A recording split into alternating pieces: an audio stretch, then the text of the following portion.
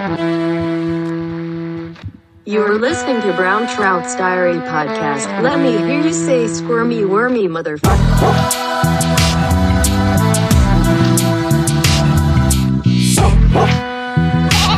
5, 4, 3, 2, 1.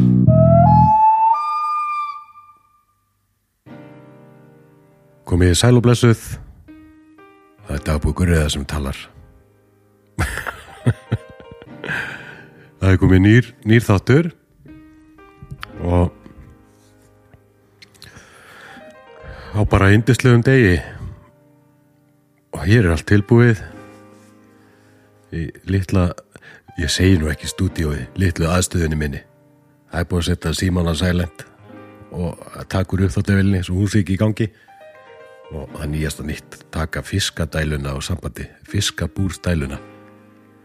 Ég lit til leiðast, bugaðist undan væli, suði. Þið kannist þetta sem eru foreldrar. Það kemur á gæludýrum, það er verið að biðja ýmislegt. Pabbi er hægt að fá kött og hund og hana og krókudíl og svín og það er allur skalinn. Ég bugaðist um daginn og keypti fiskabúr. Ég tók algjör að skota á þetta, keypti alveg að ódýrast á lillasta. Þetta er bara svo pennaveski á stærð. En já, þetta er nú bara gert fyrir krakkan. Og ég var með fiskaði lengi fyrir mörgum árum og fór svolítið í það. Og bara gleyma því þetta svolítið vinna. Það var illa gefið í þessum leik því að ég keypti 2 fiska í þetta litla búr. Þetta heitir svona molli. Þið kannski þekki þetta yfir eitthvað í fiskum. Og þetta hefur að vera svona þægilegi byrjendafiskar. Ég keypti 2 og 2 dögum setna var bara 1 eftir. Þetta eru 2 kerlingar og önnur þeirra er bara vondur einstaklingur og illa rættur fiskur. Þetta er fiskur sem hefur farið illa með gæludýr í sinni asku og kalla mömmu sína móðir og þið þekki þetta.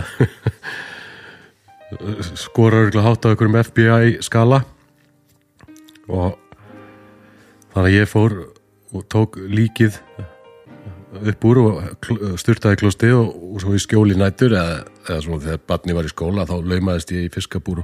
fiskabúðina og keypti nákvæmlega eins fisk og vondi fiskurinn Ed Camper eða hvað kallar hann fisk, hvað ég að skýra hann. Hann drap þann fisk líka, þannig að þetta nú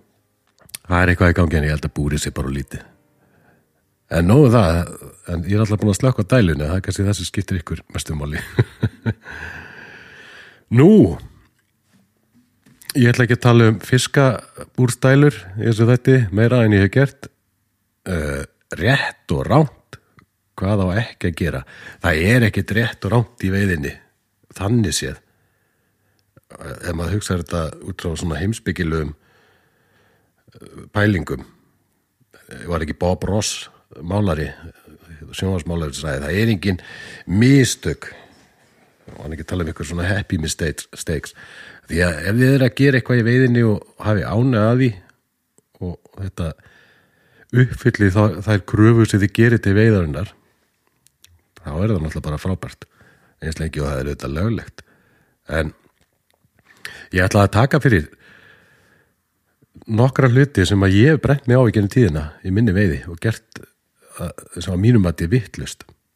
og ég hélt þetta bara nokkuð punktar en þeir endur nú í 30 punktum og auðvitað staldra ég mislengi við hvern og einn punkt en ég er ekki of stór karakter í að játa það að ég er ekkit rosalega mikill, ég er mikill veiðimaður að ég veiði mikið en ég er ekkit rosalega tæknilegur. Þannig sé, ég verð alltaf miklu betri með hverju sumrinu og það eru svo margir miklu betur til þess fallir að kenna ykkur að tækni og fara ykkur þá sálma. Ég er nú meira bara svona sprellikall nokkurn veginn en ég hef nú veitt mjög lengi og mér gengur oftast bara mjög vel að veiða og ég er mjög fljótur að tileinka mér svo nýja stefnu sem henta mér vel en ég get líka verið þrjóskur að tilenga minni eitthvað nýtt og það kemur nú svolítið í ljós þessum punktum og já, þannig að ég er algjörlega óhræddur við að viðurkenna að það er margt sem ég hef gert sem að er ekki rétt, þannig séð, en það var alltaf gaman þannig að það markmið náðist, en við skulum bara vinda okkur í listan. Já, þessi 30 hluti sem að ég brennt mig á og þetta er alls konar stöf og já, ég teka fram, þetta er ekki neinu sérstakir röð eftir einhverju mikilvægi, þetta er ekki raða eftir mikilvægi, þetta er bara eitthvað sem kom mér til hugar og já, fyrsta það er að lengja í línunni á vatnsyfirborðinu, láta línuna leggjast milli falskasta. Þetta er eitthvað sem að ég gerði á mínum allra fyrstu árum í fluguveiði og það eru sko áratugir síðan og það var bara því ég kunni ekki betur, kunni ekki til að kasta á en ég sé þetta stundum og ég ger þetta stundum ennþá daginn dag en allt öðruvísi, þá var ég kannski að rífa út línuna og vippa henni niður fyrir vatnið og nota síðan viðnámi á vatninu til að þruma línunu upp ef ég er að kasta undir brú eða eitthvað svoleiðis, þannig að þetta kemur alveg fyrir en þá er ég mjög meðvitaður hvert vöndullin og línun er að fara fyrst ég reyna að vera þar að segja en ég sé þetta svolítið og þetta er stundum svolítið sárt að sjá því að ég þekki það bara svo mikið eða svo vel, ég veitti svo mikið af litlum svona viðkomum ám og þar hefur kannski bara eitt tækifæri, þú hefur ekki tækifæri til að vera að leggja línuna á milli falskasta, það er ekki bara það er að mínu mati eitthvað sem að enginn ætti að gera og ég man sérstaklega eftir þessu makkeri minni því ég var sem mest í laxveiðinni fyrir 20 árum eitthvað svo leiðis og makkeri minn þar veitti með mér í mörg ár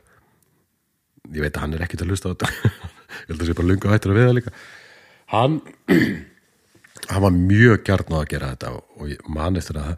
hann fór svolítið í mig sérstaklega þegar hún að veiða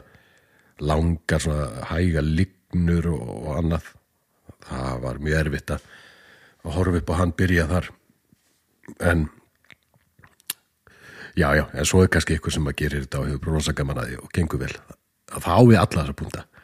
þetta eru bara puntar sem að ég er búin að hripa niður af því að mér finnst ég hafa verið að gera rangt nú 2, það eru ofmörg falsköst þetta er líka eitthvað sem að var nú meira svona kannski bara fyrstu ári mín í fluguveiðinni og þá bara kunni ég illa að kasta ég er nú engin frábær kastar í dag en nógu góður 2-3 falsköst ættu að vera nóg í flestum tilvikum og já, svona í flestum tilvikum við erum í silungsveiðinni yfir að heila ekki að kasta rosalega langt það þetta kemur fyrir að við þurfum að gera það en það er alltaf sterkari leikur að reyna að nálgast fiskinu og taka stýttur í kvöst og ræður miklu betur við línuna við sem sagt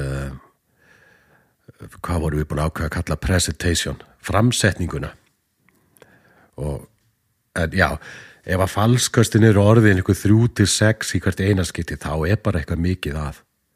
það er annarkoð þá eitthvað að setupinu sjálfu eða það þarf bara virkilega að fara að mæta á flugkastnámski og leiðrita þetta áður að vera of seint að þá eru menn að ströggla menn og konur og annarkoð er setupi bara lélegt að línan er án handónýtt og það sé nú mikið að því lína og stöng passa mjög illa saman þetta er nú bara einhver mín skoðun að í silungsveiðinni þarf þetta að passa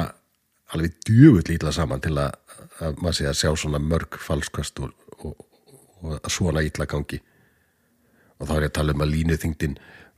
sem notu kannski á stöngina passar ekki við þyngd númer, hvað segir maður, hvað er ég að reyna að segja hérna ef að stöngi gefin upp fyrir línu þyngd 5 þá hentar hann alltaf vel að vera með línu þyngd 5 jafnvel þunga 4 eða sniðuga 6 það svona, þetta er ekkert eitt, þetta er ekki klift og skorið, en ef að menn eru kannski með lélega línu þyngd 3 á 6 sinni fattið, þá er þetta komið út í eitthvað sem gæti orsaka það að menn séu bara að flengja og svipa engla allan daginn en ekkert með flugun úti. Þetta er oftar en ekki flugustöngin. Flugustöngin þarf að vera djöfulli lélegt til að þetta sé algjörlega henni að kenna, en það eru þetta til djöfulli lélegar flugustöngir. Og svo náttúrulega getur verið þetta gamla klassiska klúður, og það er nú komið fyrir mig oft og alla, að maður er að flýta sér og gleymir að þræða upp á eitt auga og svo byrjar maður að kasta og þetta er einhvern veginn ekki rétt og lítum maður á stöngina og það er bara svona klúður sem kemur fyrir. Og já, þá kannski ágætt að taka bara með í þessu dæmi hér að í mörg ár hugsaði ég ekkert línuna. Ég keypti eina flugulínu og ég notaði hana í 5-6 ár, þá getur hún bara molla í sundur. Og línu kostaði þetta mikið og það þarf að hugsa línunar. Ég fer eftir því sem að línuframleiðendur segja, að eiga að þrífa og setja næring á línunar og bónaði til að halda endingunni. Það er kannski ekki allir sammála því, en þetta er það sem að ég fer eftir og mínar línur endast mjög lengi. Og ég spottaði strax, ég finna á þeim þegar þeir byrja að krakna og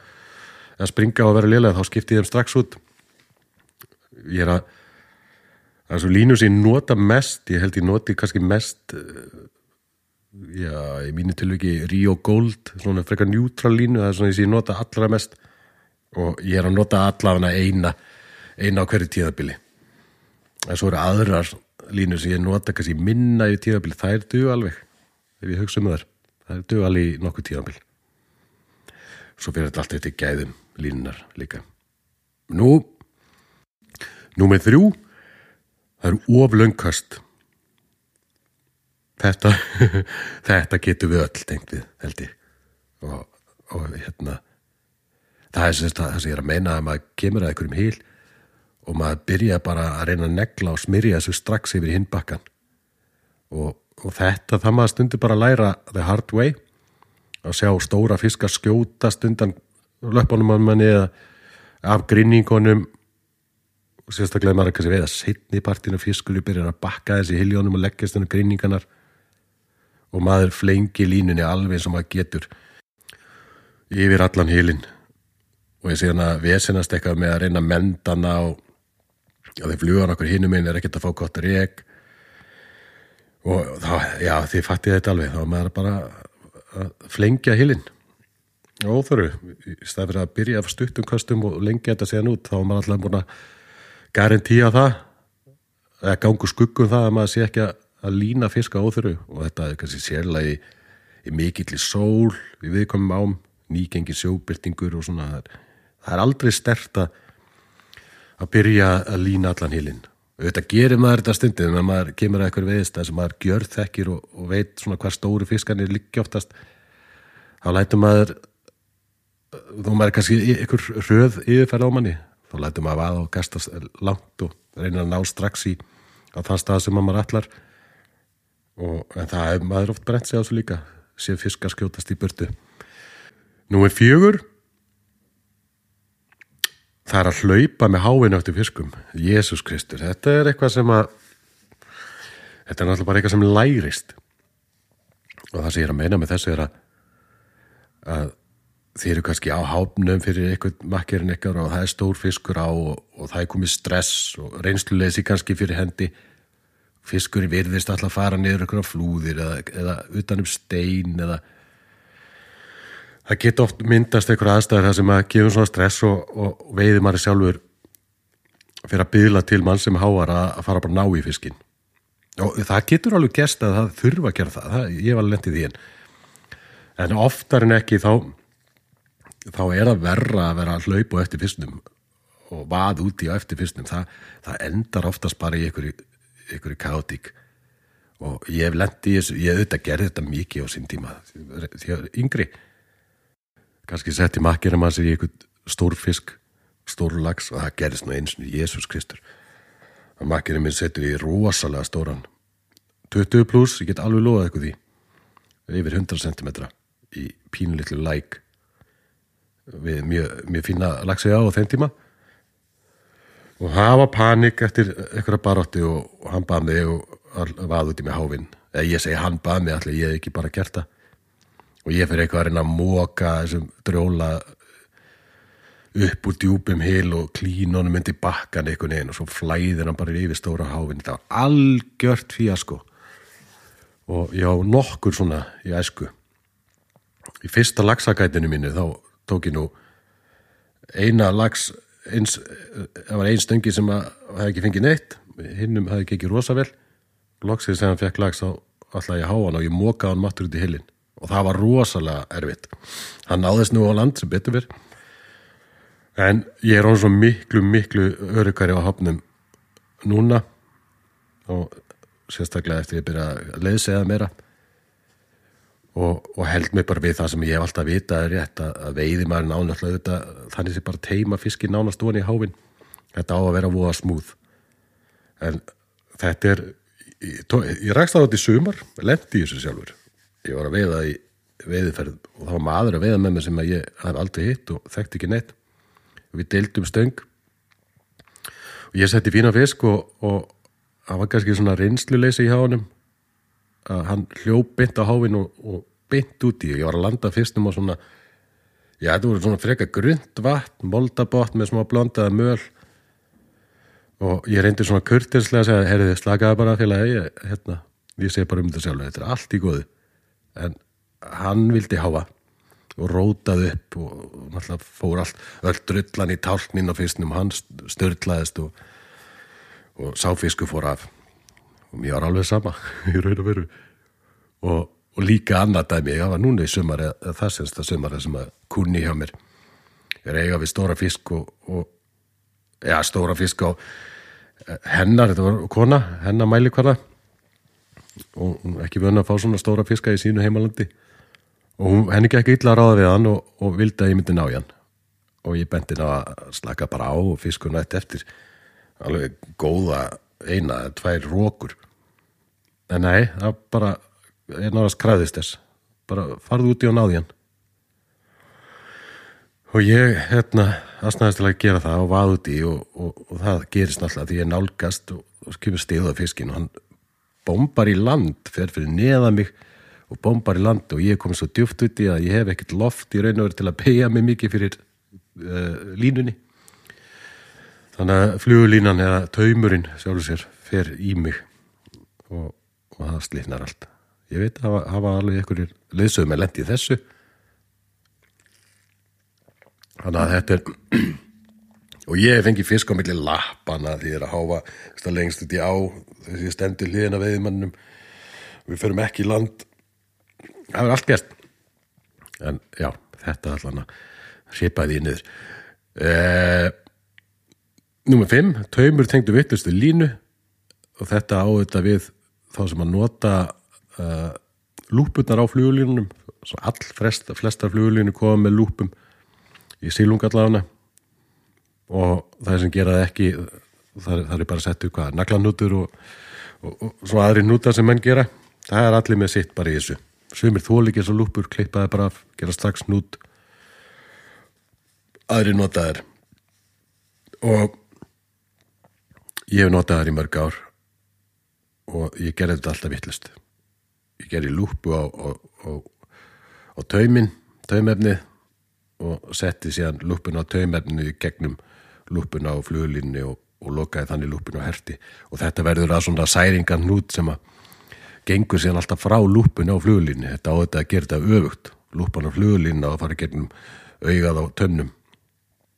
og þá kemur svona lúpa í lúpu þannig að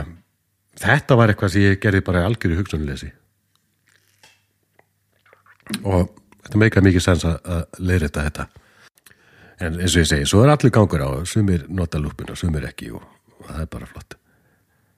á númer 6 að föndra eitthvað saman á þess að skilja að hverju maður er að gera það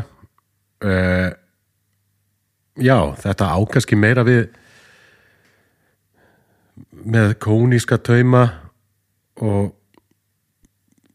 ég veitti lengi vel bara með rúlluna og það virkaði mjög vel og fyrir einhverja slysni var ég einhvers konar talsmaður rúllunar og veiðimenn ekki að gera grína mér og það er allt í lagi en ég hef reyndað að nota kóníska tauma lengi en ég var oft latur og tók bara rúlluna en nú er ég svo rosa fljótur að kóna taumana bara við bakkan ég tók mér eins og bara eitt vetur í hjáverkum bara ég voru að horfa á sjónvarpið og æði hnúta á fullu alls konar hnúta og varð sér rosa fljótur í því og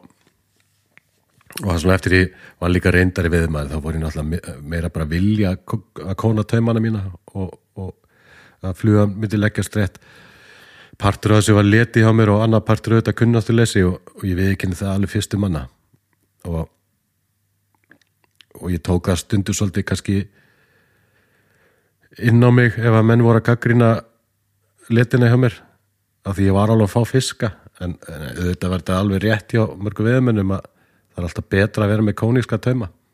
já það er bara alltaf betra og í dag notaði ég þetta engungu en þetta var bara eitthvað svona ósiður sem að ég var lengi að losa mig við og kannski sérlega þegar þetta virkaði rosa vel fyrir mig kastíli minn er ljótur og ég var bara búin að aðlaga það ljóta kastíl að því að geta lagt flugunar ágætlega en ég legga miklu betur í dag en að föndra eitthvað á þess að skilja hvað maður að gera þetta er kannski ekki mikið ég kannski var ekki mikið að lenda þessu sjálfur en ég alveg sé þetta að þetta er ofta svona metnaðarfullir byrjendur sem vilja strax verða rosalega góðir og bara læra allt og þeir myndi náttúrulega aldrei hlusta á svona risaðilega eins og mig en þeir fara strax bara í að googla og skoða hvað keppnismenn í Fraklandi er að gera og hvað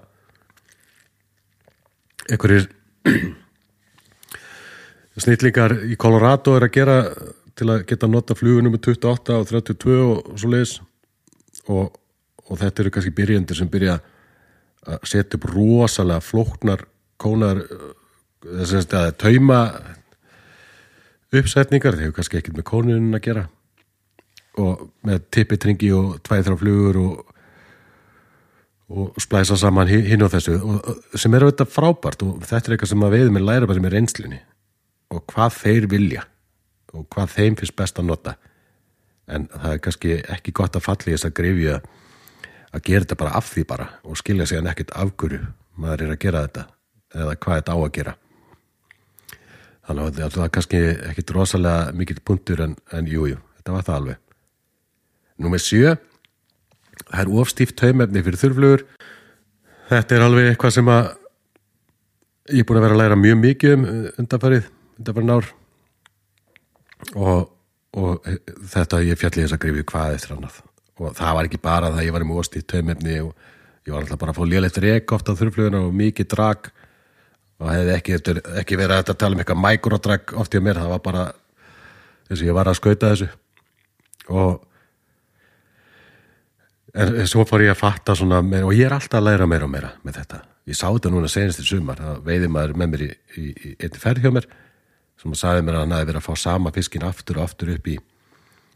þurrfluguna sína og hún langaði svo að fá fyrsta þurrflugu fiskið sinn en það virtist sem að fiskun hefði bara ekki náð flugunni og ég spurði hann hvort hann hefði nokkuð verið að kippa flugunni frá honum eitthvað sem ég er sigur ennþá daginn í dag það kemur alveg fyrir og hann sagði að það væri nú ekki en þá spurði ég hvernig tauma væri með tippet og hann sagðist vera með minnir hann að sagt 12 punda maxima og þetta var í raun og verið miskilningur því ég hef mælt með því að ef að menn ætlaði að fara að slengja strímerum að það væri stóri fiskarar í ánni að menn myndi bara nota bara góða tauma, bara 10-12 punda maxima og hafa þetta ágætt og jafnvel meira en maxima svona þykkur er bara orðið svo stífur að það var greinilega ekki mikið mikrodrag sem var að bögga hann þannig séð þarna því að fiskur reyndi hvað eftir annað hann sá þetta sem að æti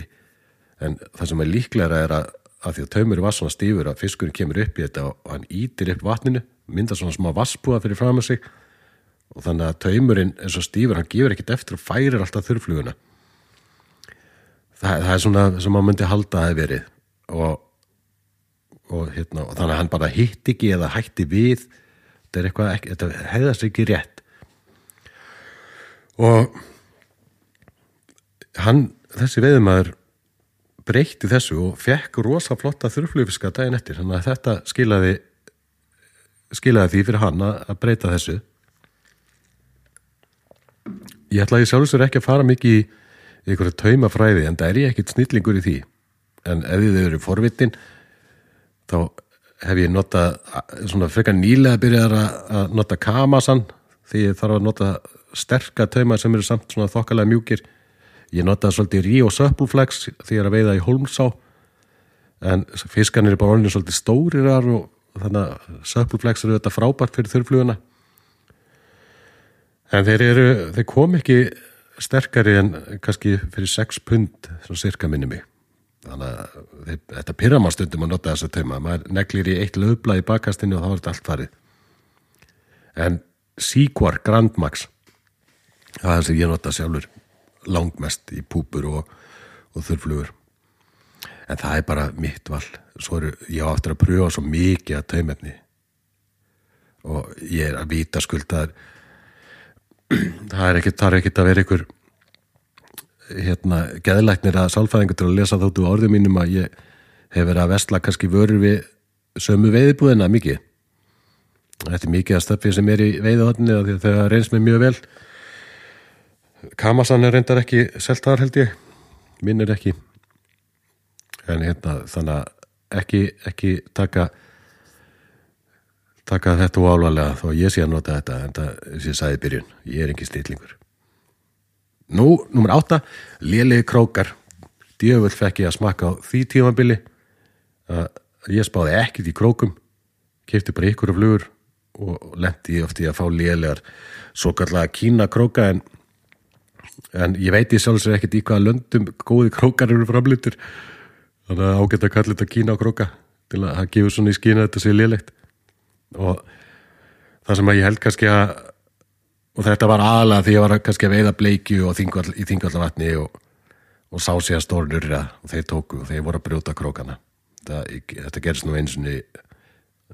í beinni og Snapchat hjá mér, eða beinni, næstu í á brotið. Krókurinn brotnaði í mjög stóru fisk og þetta þetta þegar maður að veiða bleikinn á Þingvöllum, maður er stundum að festa í botni og ég veiði mér svolítið stífa taumaðar eða sterka og bara 10 pund, fínt fyrir mig. Og þá hef ég stundum náða að rétt úr þeim aðeins til að losa og svo bara beiglaði krókinn tilbaka og þetta er auðvitað aldrei gott fyrir króka, sérstaklega króka í kannski lélegri gæðum. Þú ert náttúrulega bara eins og úr í geller að töfra því sundur skeiðar eða ég fatti hvað ég á við. Nú, og svo að skilja blautar flugur eftir lokuðum boxum í langa tíma og kemur bara ríð og drulli í þetta og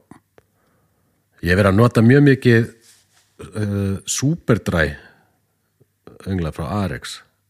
bæði í þurrflugur og púpur, sumarpúpur sem ég nýti. Ég er að nota þetta mikið í þessar stærri þurrflugur sem ég er að nýta svolítið mikið núna. Ég er mjög ánægð með þetta, mjög sterkir krókar og ég hef hitt nokkra veiðimenn sem eru mjög ánægð með þessa króka líka. Bara til að fá ykkur hugmynd, svo þið þekki þetta kannski betur en ég. Númer 9, það er að fá miklu í stangakorkin. Þetta gerst nú bara einu sinni hjá mér því ég var ungur og er aldrei gerst aftur.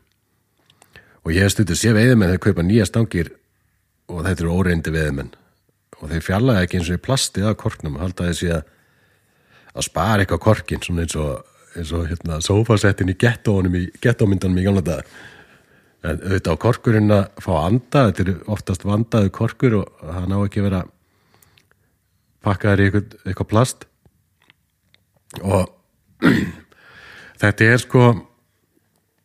þetta gerist þegar þið er að veiða kannski í rigningu eða er bara að breyta stöngina mikið í korkin og bombið svona í hólkin, loki fyrir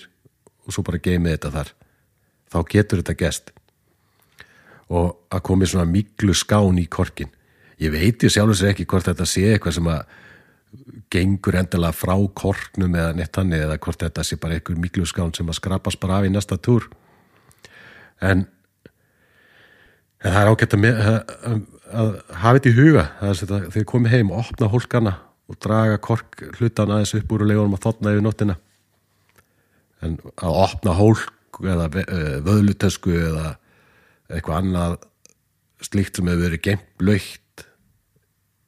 og á móti manni kemur bara pensilín stibban. Það er aldrei kósi. Þetta gerist rosa mikið við þurrbúning sem ég átti því ég var svo mikið á kajaknum. Sérstaklega ég var út að sjó, þá gat komið svona rosalegur myglusveppur í hann. Það var ógeðslega líkt. Nú er 10. Tungstinn hitt, tungstinn þetta.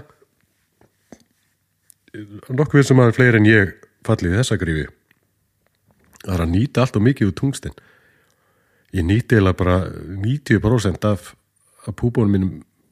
með tungstinn kúlum og svo komið 10% af flugunum sem var bara eitthvað brass og kopar og síðan eitthvað 1% af þeim sem voru bara óþyngdar.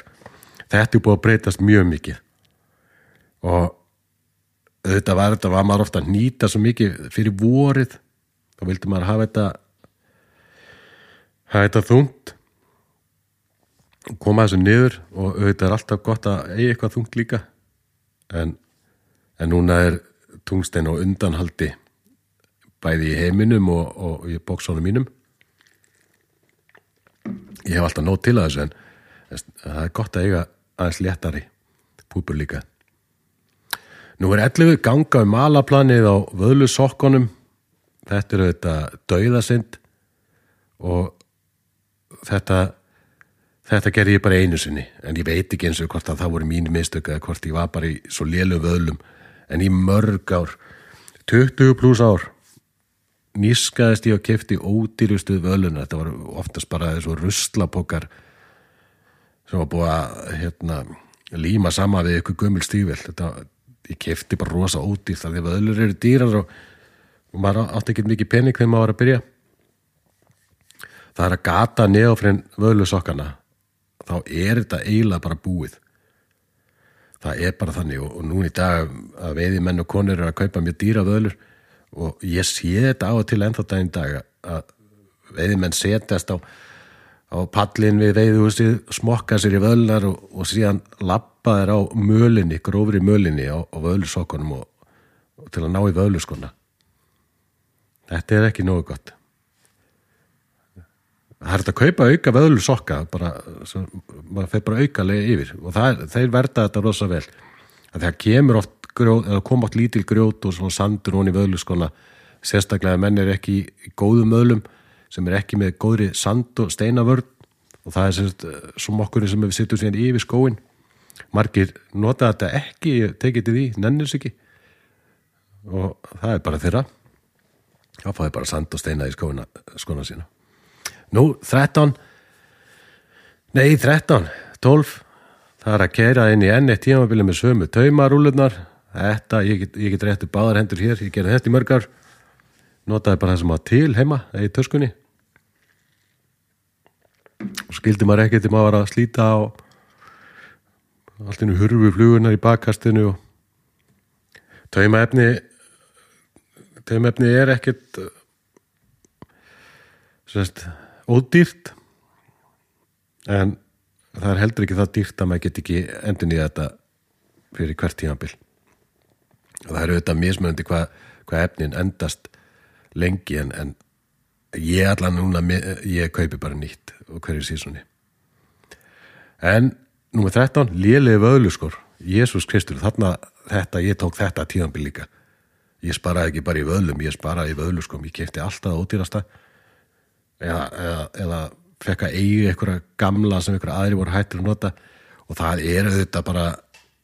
eilíf þjáning. Þreyttir fætur, lélegir öklar og þetta er bara, ég veit að tengja örgla margir við þetta. En ef þið ætla að nískast í einhverju nískisti og að tvennu illu nískisti þá frekar í vöðlunum en skónir þeir eru að labba oft mikið og þeir verða að hugsa um þetta Það eru nokkur hlutir í lífinu sem maður á ekki að nískast í. Það er rúmið sitt og skór. Og hvað ég segja annað? Það er einhver eitt hlutur hann í viðbót sem að bjór, segjum bjór. Nei, allan að ekki nískast of í skónum. Þetta verður alltaf bara þjáning á endanum. Og ég er að nota mjög létta vöðluskó og það er eitthvað sem að var alveg bylting fyrir mig þegar þessi léttu vöðluskór fóru að koma á markaðinn, svo flyweight og lightweight og það eru flest öll merki með þetta. Og ég er í Sims flyweight og það eru til frá Orvis líka, held ég að þeir heiti lightweight og örgla frá Patagonia líka og þessum helstu framleiðendum. Ég vil hafa mína léttan og þægilega, eiginlega bara eins og strígaskó nánast, eða körfuboltaskó. Ég labba svo mikið og þetta þannig að kemur við það kosta það að svona létti skó endast ekki að lengi, ég átti maður því en ég er alveg tilbúin að endurnýja bara vöðluskó að 2-3 ára fresti. Þeir eru ekki rosa dýrir, þetta er eitthvað í kringu 40 skallin held ég minni það, verðbólgan er ekki búin að þrýsta þessu mjög mikið upp og en sumir náttúrulega vilja ökla stuðningin og vilja þá svona þessar skíðaklossa típur af vöðluskóm. Þetta er bara fyrir hvern og einn ákveða. En eitt get ég sagt ykkur. Ef þið kaupið ykkur vöðluskó og þetta í það minnst að við Sims eru frábæra vöðluskór, reimarnar eru rosa lélegar. Það er best að kaupa bara strax ykkur fjallaskós reimar og skipta þessu út. Það er mín reynsla. Frábæri skór samt. Nú, ég ætla ekki að fara í nelda vöðluskó og það er algjörlega einstaklingsbundið og kannski ekki rétt og rangt þar. Númer 14, vaða inn á veiðistað, vaða og langt. Þetta, ég er bara rosalega segur þetta. Ég gerði þetta mjög oft. Þá var maður svo spenntur að byrja að veiða, maður brunaði niður ykkur veiðistað og gafið þessu kannski 1-2 kast á bakkanum og svo byrjaði maður að vaða og svo var maður bara að vaða út í miðan hil bara, þetta er bara gretta og með þroskanum þá hefur maður svona þannig eiginlega að geta gefið veiðistuð meiri tíma og það er í raun og veru mín helsta nöytt nútildags, nöytn það er að koma ykkur veiðistað og sita bara í 10-15 mínútur og horfa bara. Þetta er ekki laxveiði sem ég er að stunda mikið. Þannig að í laxveiðinni er svo mikið svæðaskiptingar og það er svolítið hratt pace. Í silungsveiðinni þá er þetta svona rólegra og oftar en ekki kemst maður upp með þetta taka sér smá tíma og það er á sem 10-15 mínútum. Til dæmis er ágætt að venja sig á ef þið er að byrja á að setja saman stangina bara við fyrsta hil og horfa. Þá sér maður oft eitthvað, maður sér eitt ugga þarna eða uppitöku eða eitthvað hreyfa sig undir fróðinni eða eitthvað. Númer 15, veiða á vitlausu tíma dags. Þetta á kannski freka við vatnaveiði og er ekki algilt frekar en annað. Þetta, já, fóru bara rosalega mörg ár í þetta hjá mér að vera að veiða á kolvitlausu tíma, þess að yfir miðjandaginn. Það eru þetta ekkit þannig sé réttur en ákveð tími en það er til betri tími en einhver annar. Þið væri minna vörveit að eða að veiða kannski fiskfullu vötnum upp á Arnarheiði eða Skagaheiði eða svoleiðis þá kannski er það veiða ágætlega við miðjandaginn líka en í mörgum öðrum vötnum er þetta bara morgunin og ljósskiptin kvöldið. Eða, já, morgunin fréttatíminn og síðan ljósskiptin ef að þetta eru urriða vötn. Og það hefur sínar útskýringar og ég spáði aldrei í þessu þegar ég var að veiða á Þingvöllum og maður hitti þessa Þingvalla kalla sem voru svo góðir hana og þeir svo bara mæta snemma og þá fer þetta breytast hjá þér. Ég skildi ekki af hverju, ég hélt þá að þetta væri bara til að ná veiðustöðunum en þetta eru þetta að því að leiða byrjar að birta þá fer ætið að koma sér í skjól. Bobbinganir, kuðunganir, vatnabobbanir, hvað þessi vilja kalla á. Þeir bara reyna að fara að koma sér af steinunum og undir á og það er þar sem þeir eru miðan daginn og hotsílin vilja koma sér af gríningunum úr kærileysinu í grjótin eða þangbeltin, þarabeltin og þegar þetta er að gerast þá er veisla fyrir fiskinn og það er auðvelt að fá fæði og síðan fyrir þetta að gerast aftur réttur í kvöldmat að þá byrjar fæðan að koma aftur fram og þá eru kuðunganir að fara að éta ofan að steinunum, eru að éta atriðið, hvað heitir þetta? Græna slímið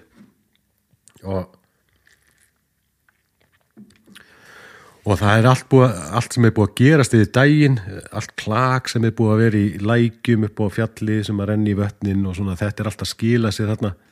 þannig að þetta er rosa góðu tími og svo er held ég loftþrýstingun líka betri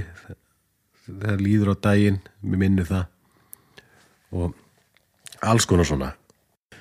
En já, ég eiti rosa miklum tíma í að keyra bara á morgnana veiði við miðandaginn og keyra heim áður en partíið byrjaði. En ég veit betur í dag. Nú, 15, já þetta var 15, 16 skyggna staði. Hvað ég ekki að segur þetta og gerist, ég er ennþá þarna í dag, en nú er ég aðeins betri að skyggna staði, að það getur stundum verið erfitt þegar illa gengur að treysta á þessi fiskur og stöðum og þá fristast maður til að hoppa upp á næsta klett eða brú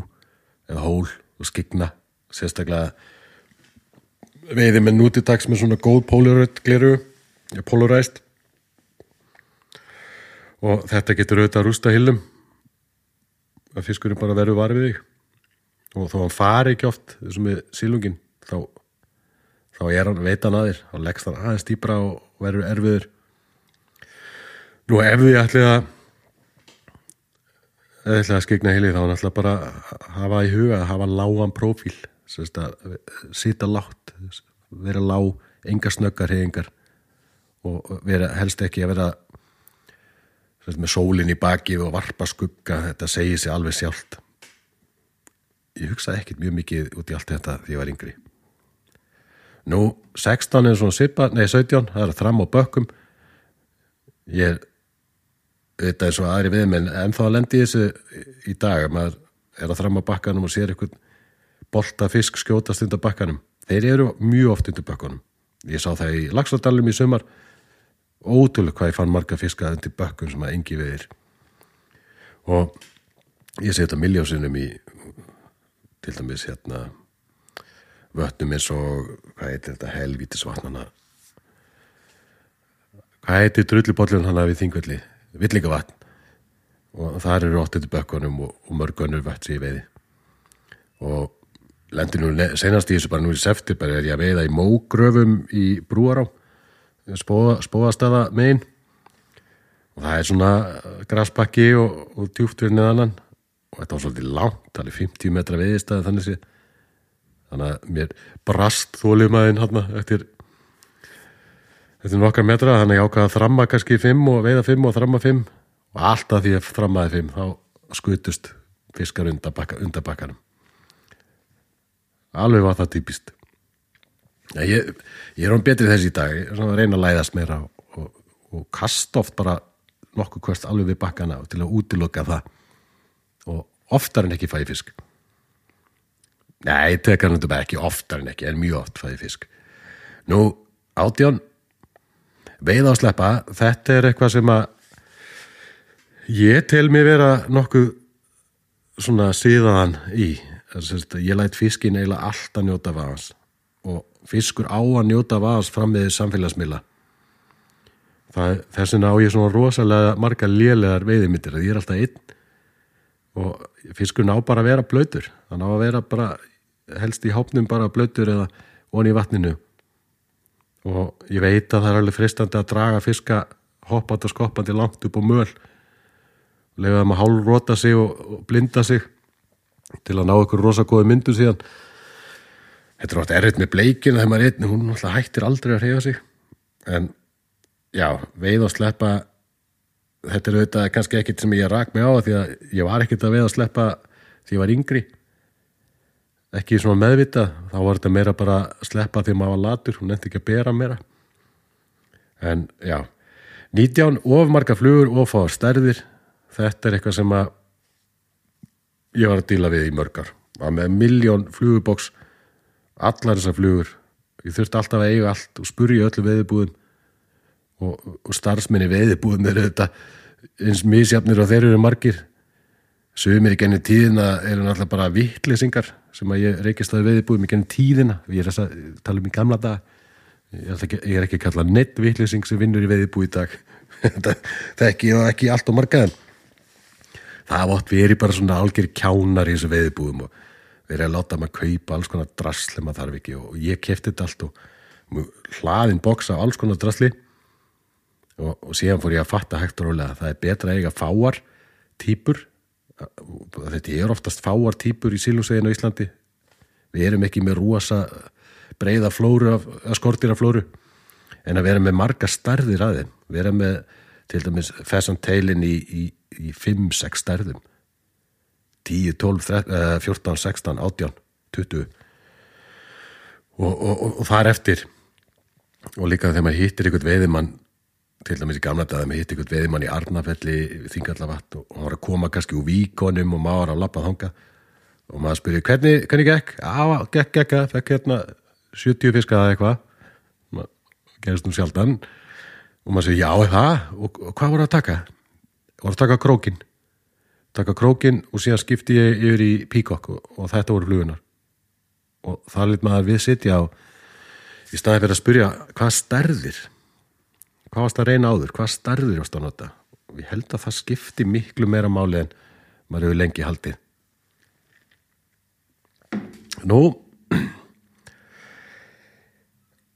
Já, þetta voru ómargar flugur og fástæðir.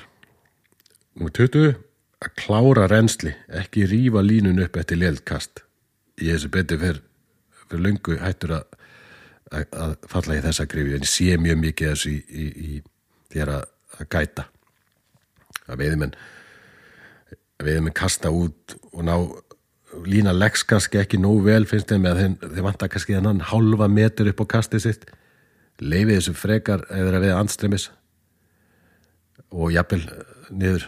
Leifið þessu frekar bara klára að renna úr veiðistanum áður í kasti aftur. Ekki rífið upp. Þá erum við konir aftur í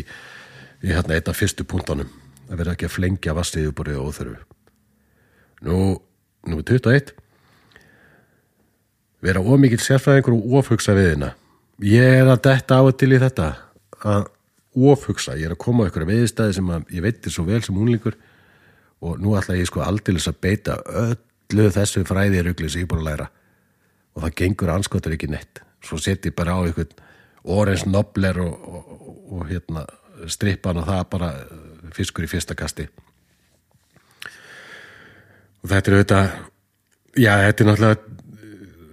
þetta er kannski ekki alveg sanngjarnt að setja þetta svona fram því að núna náttúrulega maður kannski orðin það reyndi við maður vill meira fá fiska á ákveðnar aðferðir og það kannski gengur ekkert alltaf og það er kannski alltaf hægt að fá þetta á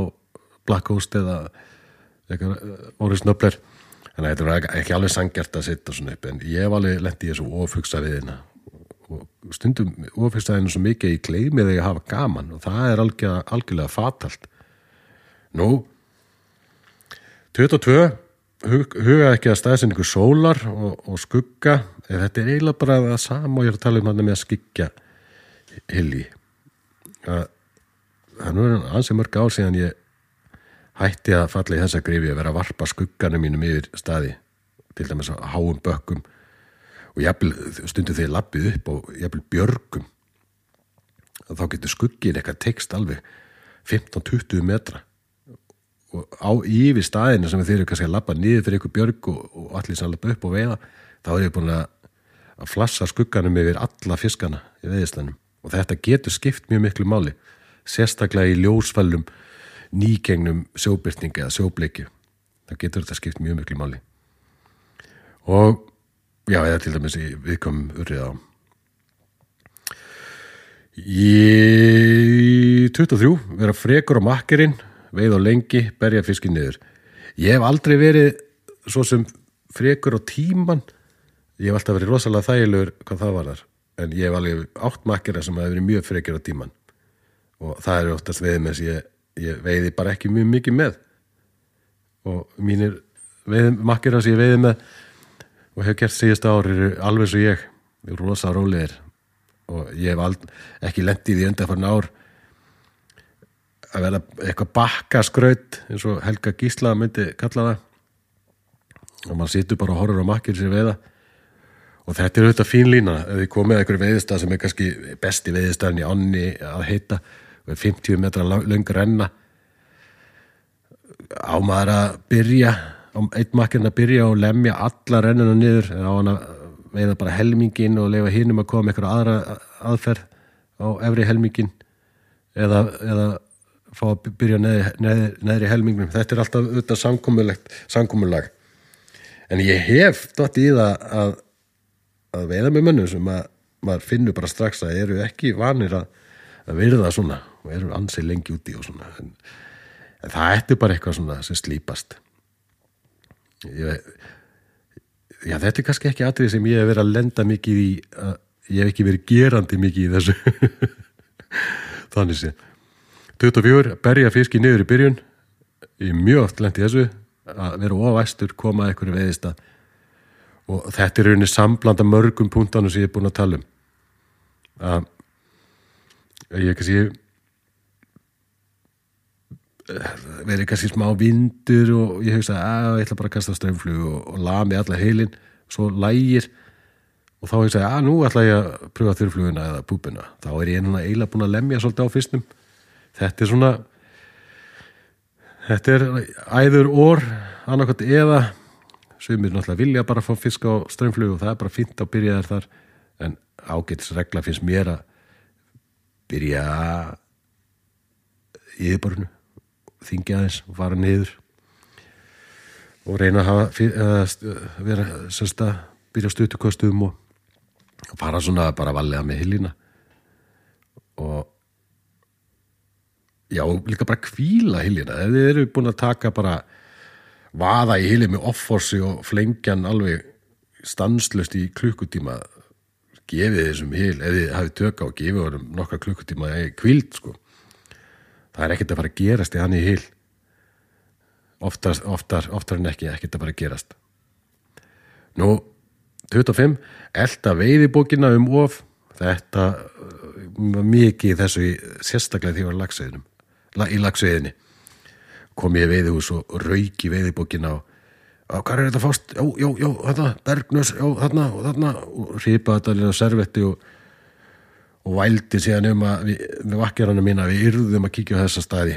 Þetta þetta megin þorri íslensku þjóðarinnar læs og megin þorri veiðimanna líka þannig að það hinir veiðimenn fara líka í veiðibókina að þeir sjá þetta og það allir að bomba á þessa staði og þetta náttúrulega sumum sumir staði sem eru bara miklu gjöfulri en aðrir gjöfulri oft á tíðum þið bara þannig í sköpun sinni en oft á tíðum þið náttúrulega miklu meira vittir og núna nenni ég ekkert alltaf veiðibókina mér alveg sama og það kannski eitt ef maður að koma snemma í á það sem maður sjógengi fiskur og þá gott að líta veiðibókina sjá hvar menn eru búin að vera varir við hann til að átta sig á hversu vel hann búin að dreifa sér upp annað